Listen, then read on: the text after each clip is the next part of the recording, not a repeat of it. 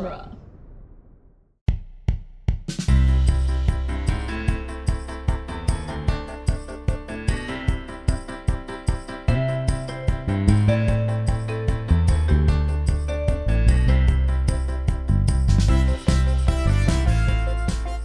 Hello, everyone, and welcome to the Protagonist Podcast, where each week we look at a great character in a great story. I'm Joe Dorowski, and this week we're discussing Liv Moore, television show iZombie, and joining us for the discussion is first-time guest Kira Hunting. Welcome, Kira. Hi, thank you for having me.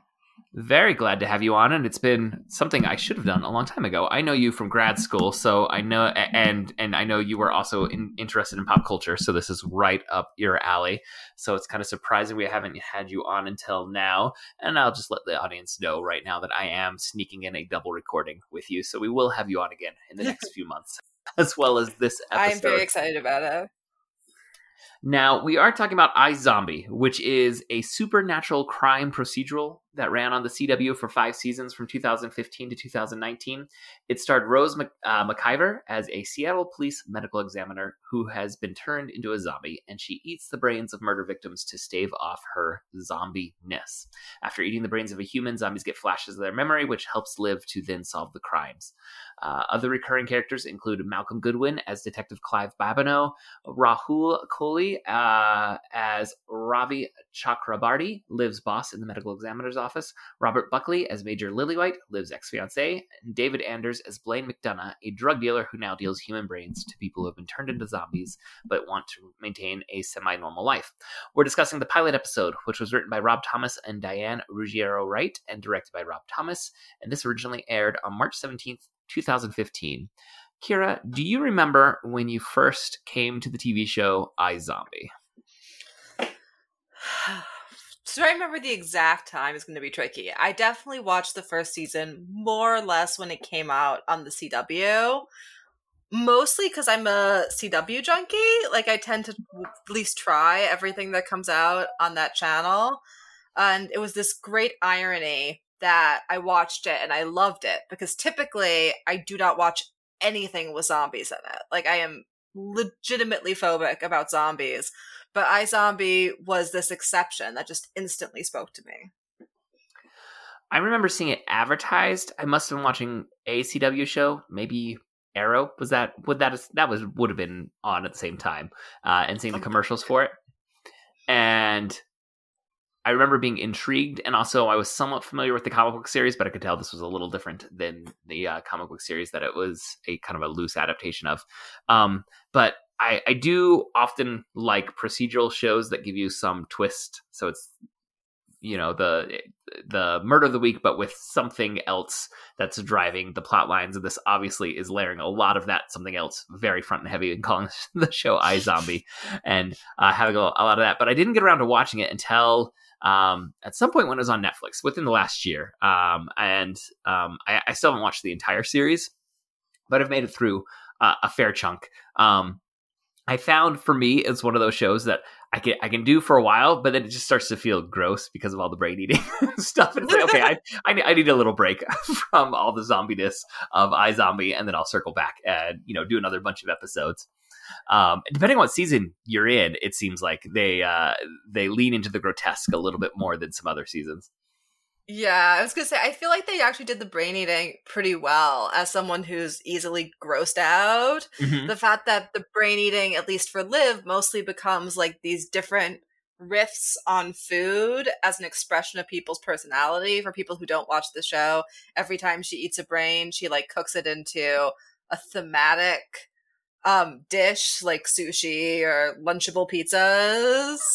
And I thought that was really clever because it keeps you from focusing on sort of the ooey gooey part of brain eating and really ties it into this show's interest on like distinctive characterization in a stronger way by thinking about what kind of food is she going to match this brain to. It's like the wine pairings of Zombieland. I like that way of putting it, and it is interesting to see. I think it's not so much in the first season, but like in the second season, I think they lean into making it look like YouTube food prep videos with, lots of overhead shots of, the dicing of all the vegetables and then the dicing of the brain as well. But then suddenly it's like all together in the way of, in the style of some of the YouTube food prep videos. Oh yeah, and I think they change like the speed of it a little bit as they go on, but there's a very distinctive style to those sequences that are one of the few things that stay consistent through the entire series. And I'll try really hard not to spoil future series for anyone, but that's like a one consistent style point is the sound that they use and that sort of fast cuts for the food making sequences. Yeah. A little bit of trivia about the show. So it is loosely based on a comic book that we noted with the same name that was written by Chris Roberson with art by Mike Allred. And I think they may have been collaborating on the story as well, but I think Roberson is credited as the writer and Allred as the author. And that was published by Vertigo Comics, which was at the time a kind of smaller print run from DC Comics that would do some of their more mature comics or things that weren't in the superhero flavor of the traditional DC Comics. You might find those over in what was Vertigo. There's been a lot of upheaval in the comic book publishing industry, and I don't think Vertigo exists at present. But I wouldn't be surprised to see it come back. It's had kind of a 30-year run as an imprint that published some of the most influential and kind of groundbreaking comics. So it was a little sad when DC kind of shuttered that imprint. And I think iZombie was one of the last comics that they had put out under that label. It was developed for television by Rob Thomas and Diane Ruggiero Wright. And Rob Thomas is the creator of Veronica Mars, which we already covered on this podcast in a much earlier episode. And I think there's definitely a little bit of crossover in terms of tone and content between iZombie and Veronica Mars, even though there's the clear distinction of, supernatural zombie situation on iZombie, but just the feeling of kind of young adult angst and procedural, crime solving. I think that definitely overlaps.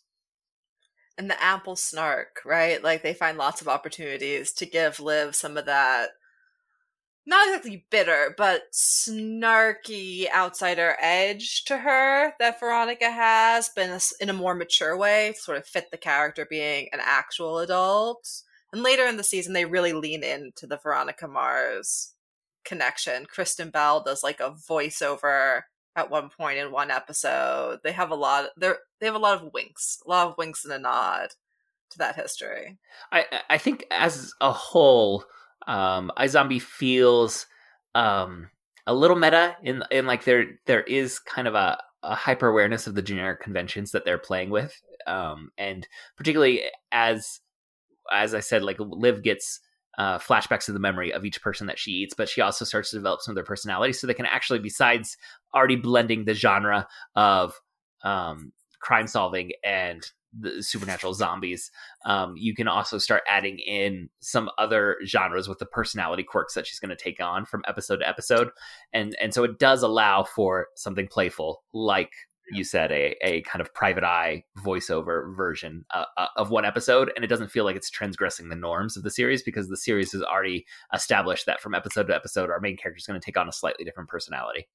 Yeah, there's a lot of opportunities for play, and I think that part of that has to do with it being on the CW, and the CW in that moment where it was sort of trying to decide where it lived between kind of the teen YA drama stuff, and there's a whole episode of iZombie that's like clearly winking at the production history of some of the other CW shows, and it's also like moving into the comic book space, and iZombie is kind of both, right? It's like literally a comic book adaptation, but it's also really wedded to that Veronica Mars history, to this sort of female-centric YA drama that the CW was primarily known for prior to the Arrowverse. And it's also the kind of series, and this is something that I think the CW developed very well, that would develop maybe not the broadest fan base, but would develop like a deeply devoted fan base, so they could do some winks and nods to behind the scenes stuff, aspects of the creator's life or creator's past works, that shows that are seeking a much broader but shallower audience commitment, maybe it wouldn't work as well. But by having that deeply devoted audience that's going to set up, the fan wikis that are going to have extensive summaries of every episode and behind the scenes trivia and things like that. That's going to be one of the primary fan bases that they're hoping to generate. I think it welcomes some of that, like you said, like this acknowledgement that Rob Thomas has this other property that many of you are probably already fans of. And here's one episode that's going to really lean into that. And it's definitely that Rob Thomas that brings you that audience. I was trying to think back to why would I have ever sat down in the first place to watch iZombie? Because again, like, I have not seen an entire episode of The Walking Dead. I do not do zombies. I cannot do zombies.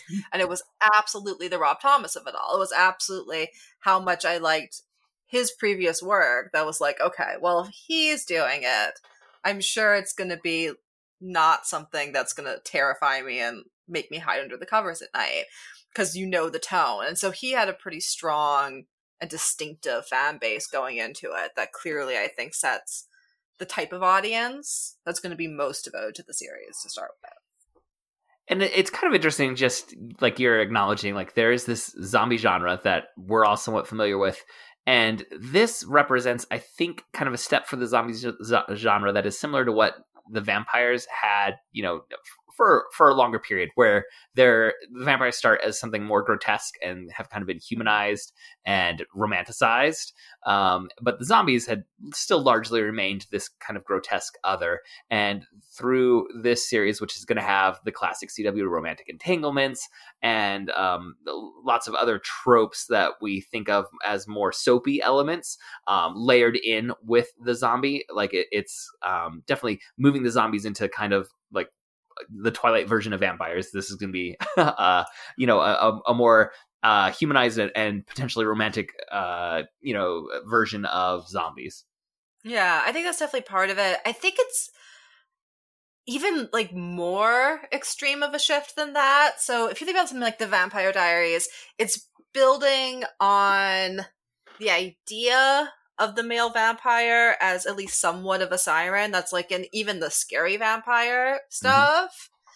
Mm-hmm. And it's sort of setting them up as an object of desire, which isn't really exactly what Liv is in the series, right? It's not that she's undesirable, but she's not set up as like the viewer's object of desire the same way that sort of the vampire stuff does. Instead of sort of like evolving the zombie, I think I love it because it's an inversion of what zombie media is typically all about, with the exception of Warm Bodies, which they actually shout out to in the show. Like, the most zombie media is so much about like the loss of the self to what it is to be a zombie, to become just hunger. And so much of what iZombie is about like the expansion of the self, of Liv becoming more aware of who she is, more aware of the feelings of the people around her, more aware of her community through the experience of being a zombie. So if most zombie media is about fear, iZombie is fundamentally about empathy in this really substantive way that to me is a much stronger rejection of what typical zombie text is than the evolution of the vampires. Yeah, I like what you're saying about it developing empathy, but I think it then also always has like the tragedy of loss. Like so much of her understanding is coming because she is experiencing life as someone who has had their life ended, for this week. So even as she is in some ways gaining empathy, she also is going to be putting up some more barriers because she is getting so used to loss and so identified with loss. Yeah, and that's part of the why, though, right? It's the idea that you can't be more open to who you really are, and you can't be more open to the consequences for those without you, without sort of first having the breakdown of the facade, right? Without first having the breakdown of the plan. I mean, that's why I think they start us in the first episode with Liv as like the resident in the hospital. You see the person she was ever so briefly, so you can get that dramatic break. And so for those of you who don't watch the show, she's this sort of uptight resident, and then she goes to this party at the urging of her fiance and gets turned into a zombie, and then basically goes into what's essentially a depression, right? Sits in front of the TV, doesn't do anything. And so by having her start as so put together and so rigid, even if it's only for a moment before she turns into a zombie, you get to see the breakdown of that facade so much more strongly. And I think that's what makes it more effective when she starts to feel things again. When she starts to feel things again in this episode through being able to help somebody else. In this case, by seeing visions of the murder victim and therefore like solve the murder, save other people at risk, help her brand new partner, Clive Babineau, find, you know, a place for himself in the police department. All of those moments, even in the first episode, are about like finding herself again through the relationship to others in a way that I think is really effective. And then gets just kind of leveled up every other episode of the season. Okay, I love our discussion, but let's go ahead and do the quick summary of the pilot before we keep I jumped to going that. on any further. Oh gosh, I'm sorry. No, you're fine. And I think I definitely steered us into this. And then I was like, oh, we need to make sure we ground our audience a little bit more. Yeah, I was sorry to say things. I was like, this is going to make no sense if I don't have context. Oh, you're just fine. Before we move on to that summary, listeners, we want to thank you for downloading this episode. We especially want to thank those of you who support us on Patreon. If you would like us to support us financially, we invite you to go to patreon.com/protagonist and support our show with at least $1 per month. All supporters on Patreon at any level receive access to our special monthly quickcasts. And also any patron who supports us with $5 per month or more gets to choose a topic for us to discuss. Now on to the full summary of the pilot episode. As we have now noted, Liv Moore is a hyper-focused medical student, and she is one of those like very on-the-ball versions. Like everything is regimented and planned out. She knows exactly where she needs to be every minute of the day. Another resident invites her to go to a party that's going to be on a boat, but she is not much of a party person. However, at the urging of her fiancé to just go and have some fun and relax a little, Liv does end up going. The party turns violent, though, when a partygoer starts to attack people on the boat. Liv tries to make a run for it, but then the next thing we know, she is waking up the next morning in a body bag at the edge of the lake. She has a scratch on her arm and a white streak in her hair. 5 months later, Liv is very, very pale and now works at the morgue. Her family is worried about her life choices, including changing jobs and breaking off her engagement. Her family thinks she may have PTSD from the boat party. At work, Liv sneaks some of a murder victim's brains to go and eat. Her boss, Ravi, catches her, but is delighted to find out that she is eating the brains. He explains his theory that the boat massacre was actually the start of a zombie outbreak.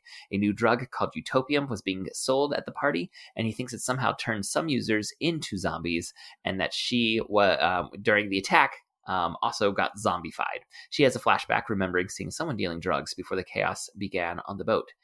He grills Liv for information about her condition, and she reveals that food has lost all flavor unless she uses lots of very powerful hot sauce on it. Also, eating brains lets her keep her faculties and intelligence. The longer she goes without eating anything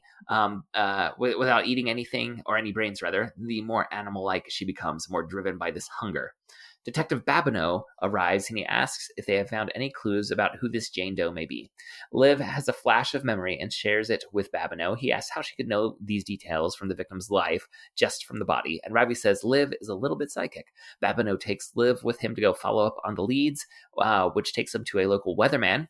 When they tell him that the girl has been murdered, he reveals that her name was Tatiana and he knew her from an escort service. Following more leads, they meet Tatiana's friend, who only speaks Romanian. However, because of the brain eating, Liv now speaks Romanian too, and they get information about Tatiana's apartment. Going there, they find it ransacked.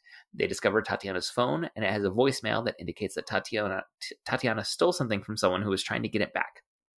At the police headquarters, Babineau is pulled from the case, and he's replaced by Detective Bratt.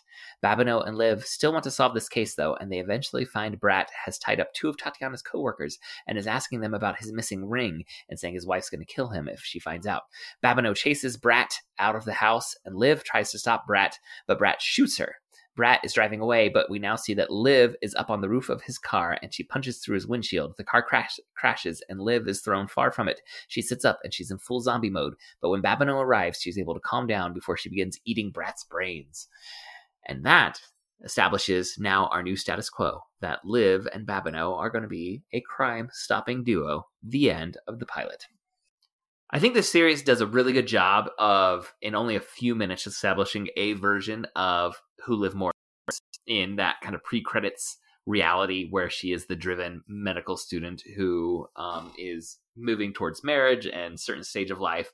And then we see her get zombified and we jump ahead 5 months and it feels so different. And it's not just in terms of the writing and the situation she finds herself in. It is Rose McIver's like her physicality, the way that she's going to perform this role is very distinct between those two versions of Liv. And I think it's a strength of the series that they have a lead actress who can, in such a short amount of time, give you a character that you are identifying with and then give you a completely different version of that character. And you're feeling that disconnect between who these are, but it's still clearly the same person at the same time. Oh, yeah, absolutely. I think Rose McIver never really got the credit she deserved for her performance in that series. You see it in the first episode in all these really subtle ways. Just even how much her character changes, like zombie Liv changes in just that short pilot episode as she sort of starts to find a sense of purpose and another way of relating to people in that episode. And then if you build on it with later episodes where she has these like dramatic total transformations, I don't think that she was credited as much as she should have been for her performance and how much complexity and subtlety and variety she provided, as well as the other cast. I think part of what makes it work is even though you only get that couple minutes of pre-zombie Liv, you have Peyton and the other characters setting up their expectations of how she's supposed to behave, and that kind of fills in some of the gaps that we might not have from just a little peek into Liv's pre-zombie life. Yeah, and also shout out to the makeup and costuming division because she looks so physically different. And the zombie Liv, like you have to wonder how everyone isn't like desperate to find out. Are you okay right now? Yeah, I think there's the expectation that she was just being read as like ultra goth depressed or something by everyone around her, because there is this sense that like we've zoomed forward enough that people have given up on her and her family, that her mom's basically given up on her, that her best friend has basically given up on her. So there's clearly like an assumption that people were concerned and they've just stopped because she hasn't been responsive. But still, yes, when someone walks around like that and doesn't immediately keel over, you start to have some questions. Yeah. But one thing that you said that I wanted to make sure we gave proper due is the idea of variety that Rose McIver is able to bring to this role. And within the premise of this series, where we're going to have the murder of the week procedural side of it, and then have the spine of the zombie apocalypse being thwarted or her being turned back as like the long-term storyline, it's very different than a lot of procedurals. Now, one thing that I think audiences want to or have come to expect from procedurals, whether they think of it like this explicitly or not, is that each week you kind of get a dip into a subculture. Like this week it's going to be the skateboard subculture, and this week it's going to be the stage magician subculture, and you're just going to go visit that for a week with your main characters being the through line. But what iZombie introduces is that your main character is going to be taking on aspects of those subcultures as she eats the brains and takes on the personality and gains some of the skills of the murder victims for about a week, is about how long she has the memories, right? I'm trying to remember exactly how explicit they make it, but it's usually about a week. Is that I don't think they get super explicit about it. Like it's usually more than one day. Mm-hmm. That's generally clear. And then sometimes they talk about it wearing off, but there are multiple episodes in which she has to eat the brains more than once for various reasons, so it's hard to pin down an exact timeline for brain vision personality change. Honestly, typically it's conveniently around the same time that the case is solved. Yeah. So however long it takes to solve a case. And a new murder victim is showing up in this precinct of Seattle. Yeah, when like their business has been finished, somehow she magically more or less lets them go. But yeah, that's sort of the premise of it. And I think what makes that interesting is in the typical crime procedural, you're a looky-loo in a subculture. There's something like fetishizing and alienating about how you visit like skateboard subculture or magic subculture or whatever it is. And I think having Liv be transformed by these encounters with people's subcultures or people's psychologies, even when she hates it, even when everyone around her hates it, does something more than that. Like, you can't stay entirely outside of the victims and the victims' community's experiences because of the way that, like, Liv is aligned with them, Mm-hmm. because of the way that Liv typically develops, even for people she hates, some kind of compassion or understanding of where they've come from by force, essentially, right? Because she can't help feel the feeling. Yeah, it comes back to that idea of empathy being a little more rooted in this version of procedural than sometimes we see in other versions, where it is, like you said, always kind of an outsider who sometimes is commenting on subcultures that they are never going to be a participant in, as they go through, interviewing, their four suspects that are all part of the same subculture, and we get these insights, but often the cops are providing some commentary, sometimes very snide or derisive commentary on the subculture that they're looking into this one week because the murder victim happened to belong to that subculture. But with iZombie, it's a very different experience for the main character and therefore for the viewer, as we go through it. And I think it's definitely a strength of the series that helps to differentiate it. And it's something that they take kind of the absurdity, the inherent absurdity of saying, well, like our main character is going to be a zombie. And then they find a way to twist it and make it deepen some of the plot lines instead of just being, a hook to make this show stand out from other procedurals. They now are going to make it a feature that is very prominent from episode to episode, and that it is still going to be differentiating it. But in this case, I think this is you've hooked onto one aspect of that really makes me appreciate more of what the show is doing as it still engages with those tropes of the crime procedural genre. Yeah, and I think it's really important that she's with the police but not of the police, in the same way that some other series like The Mentalist have tried to make the core of their series be someone who works with the police but isn't like technically police, so it lets her be more aligned with the victim than sort of the process of policing. And I think that we can just spoil the pilot episode, right? Yeah. We spoil it. Yeah, okay. I think the fact that the very first bad guy is a police officer in iZombie is not for nothing, right? That there is always this tension between the police as an institution in iZombie and the goal of the police, which is to bring justice to the victims. And by really strongly aligning her with the victim, the series gets to have a lot more of that tension of typical police procedural, which aligns you entirely with the cops. Yeah, I think that's a good insight. I mean, there are other versions of police procedurals where it's X and the cop. So, the writer and the cop in Castle, or the what is her profession in Bones? I can't remember, but kind of a medical examiner, or forensic anthropologist. That's what it is. Forensic anthropologist, yeah. And that's why I brought up Mentalist too, because it's definitely a trope, right? Yeah. But in none of those cases can they align to the victim in the same way. They align to like interest in the storytelling. Mm-hmm. They align in the Mentalist to their own mission or their own concern, but because Liv always has an experience of the victim, what that means, what happened to them, becomes so much more heightened. It's not like the victim is just a plot device, which is what they typically are. So often you don't see the crime in a crime procedural, you only see the aftermath. Here the victim becomes front and center again because Liv experiences their hopes, their fears very often the moment of their death. And whenever she experiences the moment of their death, that's like a particularly strong emotional experience for her. So I think that's just a very different wait for the experiences of the victim and how they got to where they were.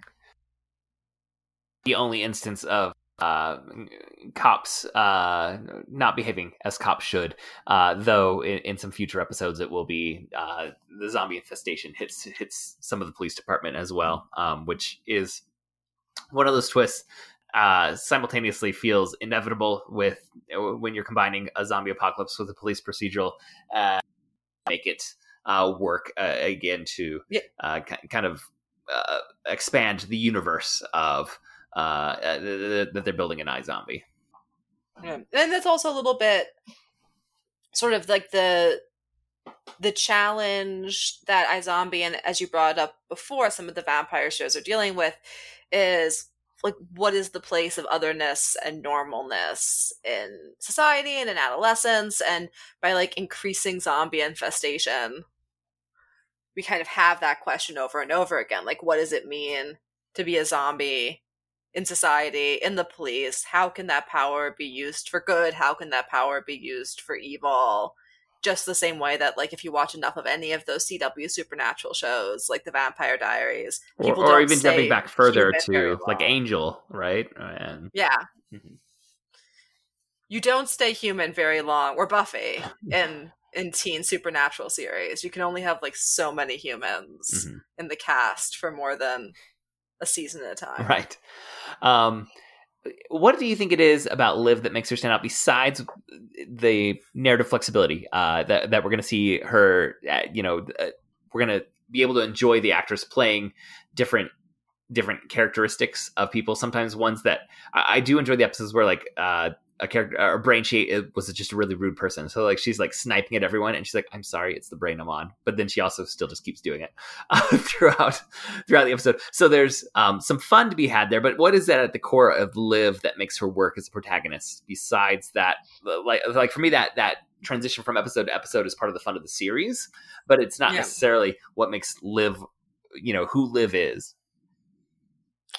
I think that's so hard to extract, right? Because part of what makes Liv such an interesting character is her willingness to do that and grow from it and accept the messiness of kind of being someone else and having someone else's feelings and the occasional carnage that leaves in her life behind her as she has a very sexually adventurous character person that she's eaten, and then she goes after her ex-boyfriend, or she has a very cold person that she's eaten, and then she's cruel to the people around her. Like, the fact that she can weather that is what I think makes her such an interesting character, especially because we see a few glimpses across the series of the fact that who she was before being a zombie was a very, controlled person and a very orderly person.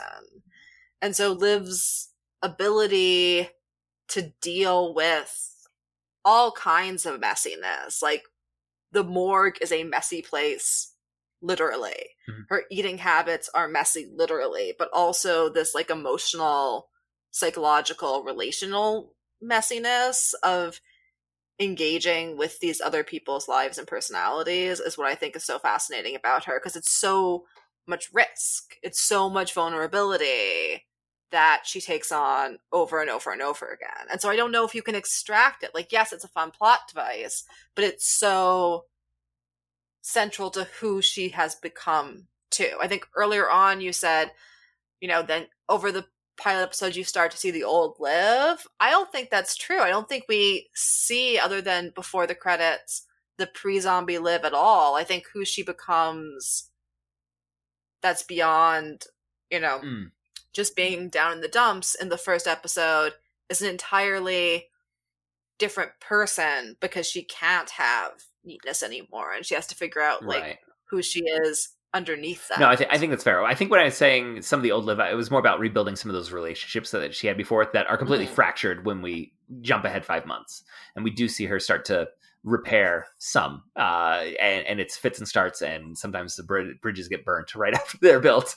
That's the nature of serialized storytelling. But that's what I was getting at. But I think you're right in saying that the person is evolving and not returning to that pre-zombie Liv. It's an evolution that's happening. I think we can identify that there is a core. There's some ethics that are present in Liv that, as we see example after example of other people who get zombified, she found a way to kind of find the most moral version of being a zombie. And the irony of being a zombie in this version of zombiedom is that, eating brains is what makes you feel more like yourself and more human, and therefore you feel awful about eating brains the more you do it. And yet we see so many examples of people who take the urge to eat brains and use it as an excuse to become horrible people, to monetize it in various ways, to get revenge. That's what so many other people do. But Liv had this center about her that makes what the urges that she has abhorrent, and those she has to, in order to not cross the line that she doesn't want to, she has to find a way to be able to eat brains in the most ethical way possible. And that's what she is able to do in shifting her career to working in the morgue. Yeah. And I think that's, so we talked a lot about how she gets changed by the brains, but to your point, I think it's incredibly important that she has a very strong core that becomes clearer and clearer as you go on. And part of it's the ethicalness, but the other part is like the purposefulness, the need for a purpose, because until the implication is she's been working in the morgue all this time, not hurting people and getting fed, but it isn't until she helps solve this case that you see her kind of able to try and rebuild her relationships again. The idea that she can turn this not just to something where she does no harm, but something that gives her purpose in the world again is so central to her in this episode, and then in like every subsequent episode. No matter how transformed she is by a brain, a few things are consistent. That she wants to solve the case, that she wants to make this positive contribution, that she loves the people that she loves. And even in the most extreme brain situations, there's an episode where she eats a sociopath and she can't feel anything. She's still aware of that. She's still aware of the desire to do the right thing, the desire to make this situation purposeful, and the importance of the certain, like the few people who are really central in her life never goes away, no matter how transformed she is. And I think that's really important, to be able to identify with her as a character and not just like as a blank slate. Yeah, and I like what you said about for those 5 months, it seems like her version of doing no harm is to kind of omit herself from life. So like remove herself and kind of maintain a very low grade existence. And the shift that we're going to see is her becoming, an agent of good, and to have, this kind of serves as a call to action. Now she has a mission in which she's going to be trying to transform the world for a better place. And it's going to be layered from episode to episode. Are we dealing with her making the world a better place by solving one murder, or is it going to be making the world a better place by helping to end the zombie apocalypse that so many people don't realize is right on their doorstep? Yeah. And see, this is, I so trying to avoid giving away the big spoilers, but also the question, like, what would a zombie apocalypse actually mean? Because it clearly doesn't have to mean rambling hordes of zombies. We get that established pretty early on, that if fed in an ethical way, zombies could be no better or worse than they were as humans. Yeah. So what does it mean to avert zombie apocalypse becomes more about humanity, I think, for her, than about zombies, which is really interesting for a zombie text. Yes, because there's the idea that gets presented several times about like people, some of the worst monsters are humans who treat the zombies as science experiments, not the zombies themselves. And the worst zombies were mostly like terrible humans. Yes. So Blaine, who's like our consistent antagonist, is a terrible zombie who's exploitative and murderous and harms others for his financial and brain-eating, goals. But it's very clear as the season unfolds that he was also a terrible human being and would be terrible no matter what species he was. So in some ways it's like a with great power comes great responsibility kind of a question. It's pretty quickly revealed that it's not about being a zombie.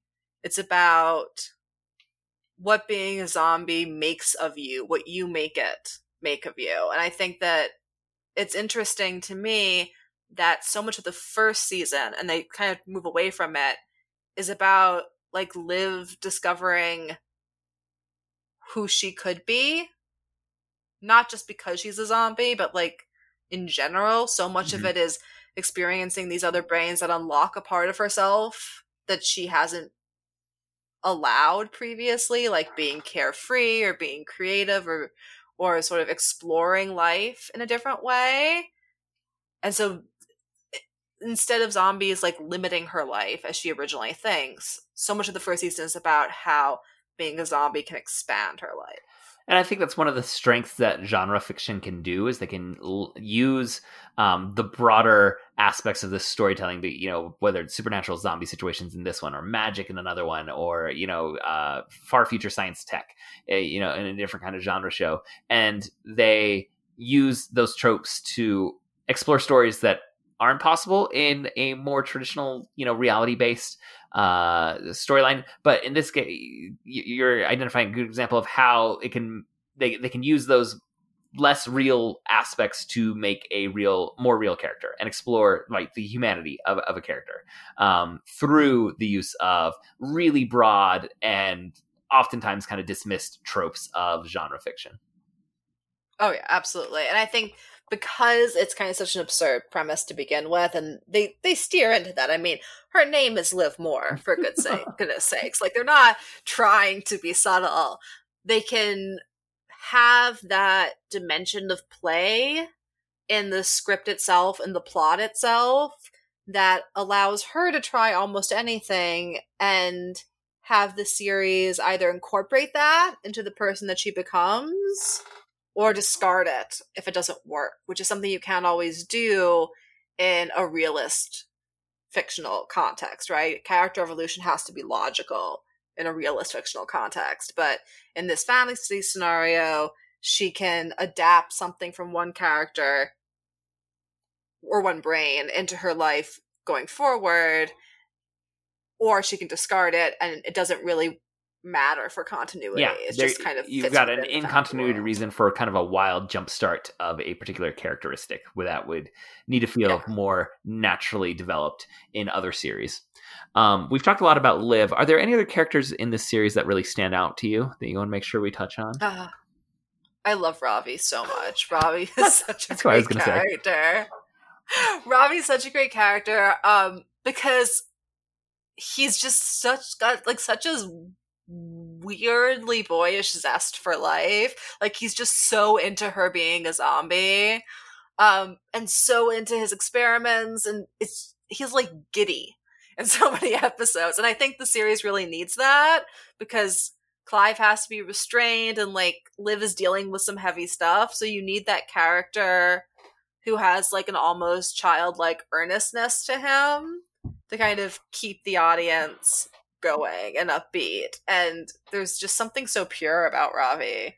Even just the little details, like that he always watches all these old movies in the morgue and just makes him such a well-rounded character and just such a pleasant character to be around. I think there's something that is innately appealing about a character who is like unabashedly passionate about something. In this case, it being that my coworker is a zombie, that they just approach it with joy and interest.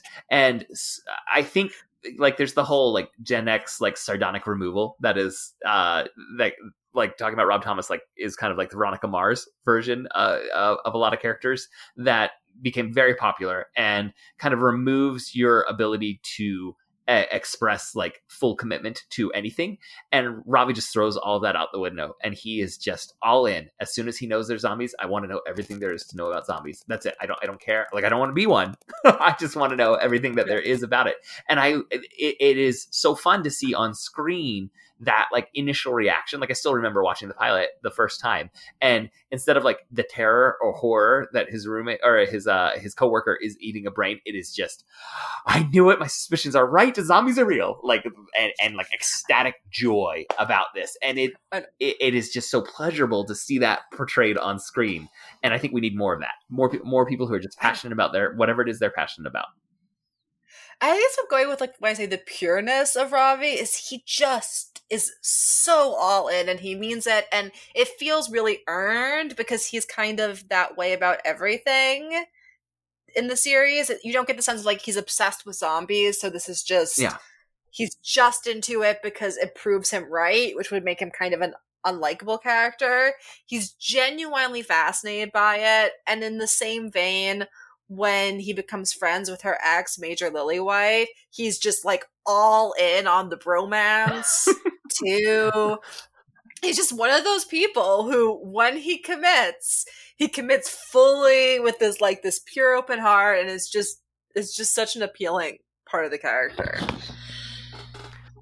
And you're right, we have so few people, and it's so easy to have a character like that be cynical. You know, I was let go from the CDC, which is the whole reason he's in a morgue. This brilliant doctor's in a morgue, and I want to prove to everyone I was right. And there's just none of that in Ravi. Like, he just wants to know, and he just wants to help Liv because she's Liv. Uh-huh. And so that lack of cynicism and resentment is just so incredibly refreshing. And I think in creative writing, there is an urge to like lean into tragic backstories and like make everything as darkly motivated. Like, if you ever seen any of the procedurals that come out of like Northern Europe, it's like they're all like, how tortured can we make our protagonist, who is like barely existing, to punish someone else a little bit more than they feel they've been punished by life, and that's it, and that's a different kind of like negativity than some of the sardonic cynicism that I was identifying as like the Gen X trope, but I love this like counterpunch to it. And in a world of zombies and so much death and morbidity that's around it, I think we do need that like burst of just, like you said, fully committed joy that comes from Ravi. I think most of the characters reject that sort of dark procedural in their own ways. I love that like Liv is dead, but genuinely her biggest problem for the first season is that she's still in love with her ex-fiance. Mm-hmm.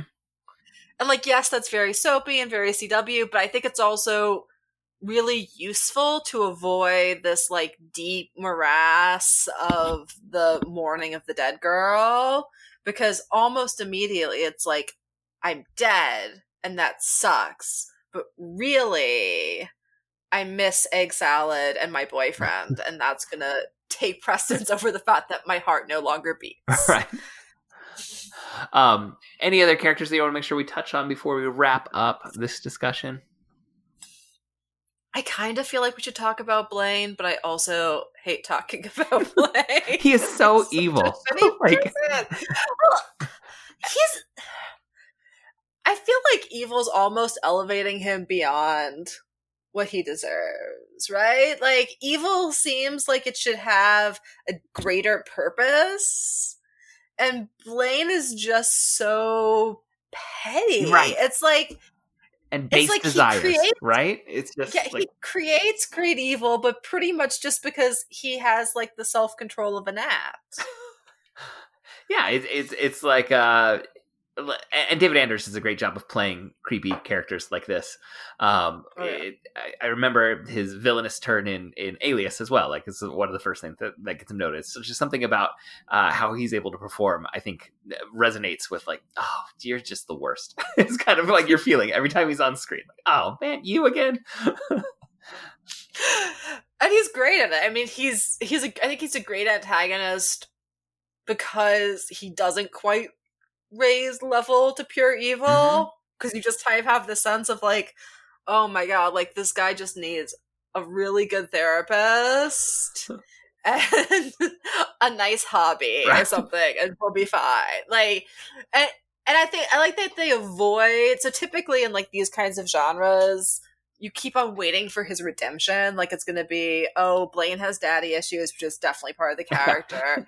Blaine has this, Blaine has this. We're gonna redeem him the way that in so many CW shows, the sort of like spoiled shitty character gets redeemed, and they're just like, no, like he has 100 chances to be redeemed, but he's just so narcissistic and so pettily venal that he can never get past it. He can never grow, which is such an important counterpoint to Liv, who is nothing but growth.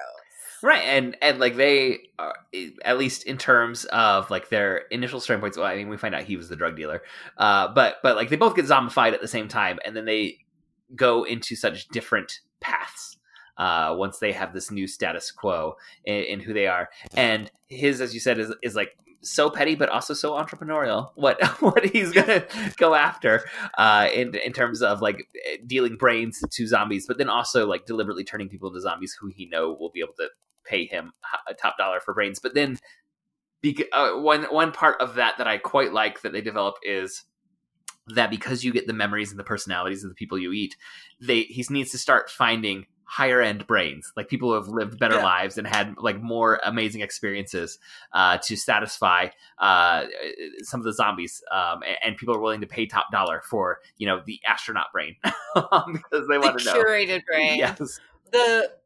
I've been trying to talk about the late seasons because I don't want to ruin things, but there is a point in the late season where there's an actual like menu of different brains, and there's a discussion of like, well, what do we think this person's job had been in Cirque du Soleil? What if they were a mime? And that's just a source of such great comedy. Yeah. But I think what's interesting is like Blaine eats brains, but he never seems to transform to the extent that Liv does. Like they'll refer to the fact that he's on this kind of brain and it'll give him like a tiny bit of a tick, but the extent to which like Liv is able to inhabit a brain, we never really see in like a substantive way. Yeah, I'm not through the whole series, but it's like that definitely does stand out what you're describing from what I've seen so far. He's such a narcissist that even the power of zombie visions don't really make a dent in like his core Blaine-ness, which has two modes, like fake, superficial charm based around like, oh, really, I'm innocent, and his kind of like imperiousness, and that's all Blaine. Even with zombies, that's really all Blaine is capable of. All right. Well, before we fully wrap up this episode, do you have any final thoughts about the iZombie TV show? I want to say gone too soon, but not really. It was a really excellent show, but I think it lived the course that it should have lived, just like Liv.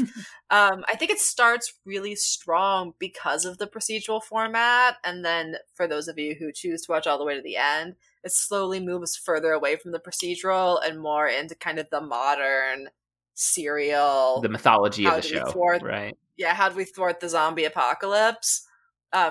Which I think it was strongest when it was playful. I think it was strongest when they were kind of like still discovering what it could be and who she could be before they kind of really committed to the adventure storyline, the action storyline. But I think it was such a unique show for its moment. You don't get that kind of flexibility with the main character typically, and the resistance to making zombies scary I think was so important, because it would be so easy, even if you made Liv heroic, to make zombies in general scary, and they don't go there very often at all. They're really consistently trying to make them as sympathetic as their human selves would have been, or as horrible as their human selves would have been. And that sense of compassion, I think, is what's missing from a lot of television today. A show that's like really fundamentally about compassion and empathy. To go back to my original point, I think we get so little of that in programs, and it was a really unique way to do it by going for a genre that is so typically about fear. Yeah, well, both genres, like there is definitely a, the fear of crime is a driving force, the procedural, and then the fear in the zombie genre. And so you're putting those together, but you are finding like something that is so rooted in empathy, and that ability to like see the other and try and like really think about the world through their point of view is obviously something that is not maybe a strong point in American culture in 2020. And just a little. Yeah, it gets modeled in a very unexpected place, I think, in this show.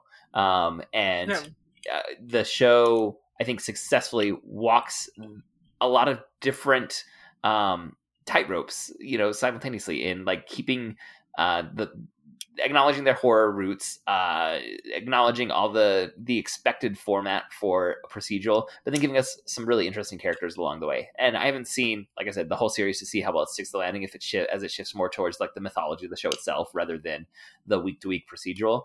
But I have enjoyed what I've watched so far, and if that sounds like something that's up your alley, I'd at least give the first season a sample and see kind of how this unexpected mishmash of genres leads to something that, as you've identified, like one of the core themes of it is actually empathy. And I don't think that's what you go in expecting when you see Crime Stopping Zombie as like the quick elevator pitch of a show.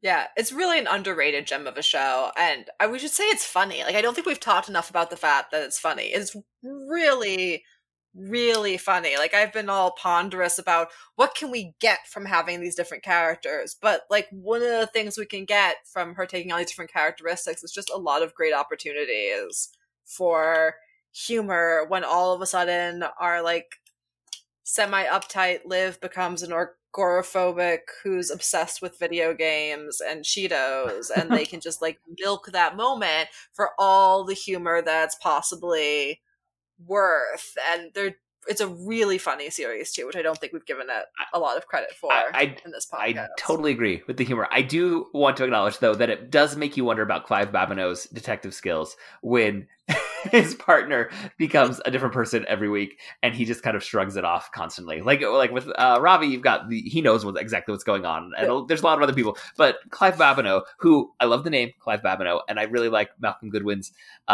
performance, but as a character who exists in this world week to week, he maybe they didn't give enough reason for him to not become suspicious of what's going on around him. They do make sure that he mentions it a lot. Like, they do make sure he has a lot of comments about, like, what is with you? Like, why are you behaving this way? So, like, I like to give him the benefit of the doubt and say that, like, he's well aware, but just assumes that she is erratic. A little erratic, or that, like, the visions do it to her, or just that he's, like, because we do get the sense of the setup that he really needs to close cases, and it's very clear that she does most of the closing of the cases. So there might also just be like a willful ignoring of the thing we don't want to know from Clive, but they do make sure that like he at least notices it occasionally, otherwise. But he never digs into it to try and really... Yeah, he never digs into it, which is where I'm going with, I think that like maybe there's willful ignorance as opposed to just incompetence. All right. Well, Kira, as a first-time guest, you get our dinner guest question. Because this is a show about great characters and great stories, we'd like to ask if you could have a dinner party with any handful of fictional characters, who would you want to hang out with for an evening? Okay, so this is going to be, we talked about this before, it's going to be a hard right turn for iZombie because most of these are classic film characters. So I'm thinking the group that I would have a dinner party with would be Pete Peters from Shall We Dance, which is this like classic ballet dancer who pretends to be a Russian named Petrov and has very good banter. Most of my dinner parties are based on banter. Nora from The Thin Man, again, banter potential, but also because like she would see through Petrov immediately. And I think that would be entertaining. Beatrice from Much Ado About Nothing, because banter. I think the Queen of Banter, right? But also very much because you need somebody who would find Petrov appealing in a way that she would hate, just enough to get like some sparks flying. And Rodrigo from Mozart in the Jungle, not just because of banter, because banter is not the best, but because of the fact that he's very smart, very clever, could keep up with them, and his like abiding love for music would give him and Petrov something to talk about other than like witty banter and repartee, because Petrov also loves music and rhythm and dance. So we have an interesting conversation that was not just outwitting one another. Who can one up the last one-liner. Yeah. But it would be a very fun party to watch, as long as I wasn't asked to participate, because I am definitely not clever enough for any of that. The host is hanging in the background, right? Yeah, I'm not that witty in parties. It would definitely be a fly in the wall type scenario. I feel like my best like one-liners come to me far too late. I have to be, my good one-liners require me to be like really, really mad, so you definitely don't want them to happen at a party. Well, thank you, Kira, for joining us for this discussion, and thank you, listeners, for downloading. For show notes and links to all the other great Dueling Genre shows, you can go to duelinggenre.com. Also, please subscribe to the Protagonist Podcast in your podcast app of choice, and please leave us a review. That really helps us out. We would like to thank Nick English, who designed our logo, and Scott Tofty, who composed our theme music. If you enjoyed this episode, you might want to go check out episode number 40, when we talked about Sally Sparrow from the Blink episode of Doctor Who, or episode number 59, when we talked about Veronica Mars, or number 94, when we talked about Stranger Things. If you throw all those together, you're getting a pretty good mishmash that is similar in tone to iZombie. You can reach us by emailing feedback at protagonistpodcast.com. We're also on Twitter. You can follow at protagonistpod or at Datarowski, and our producer Andrew is at Disminute. Our Facebook fan page is facebook.com/protagonistpodcast. Thank you again for listening, and we'll be back next week to discuss another great character in a great story. So long.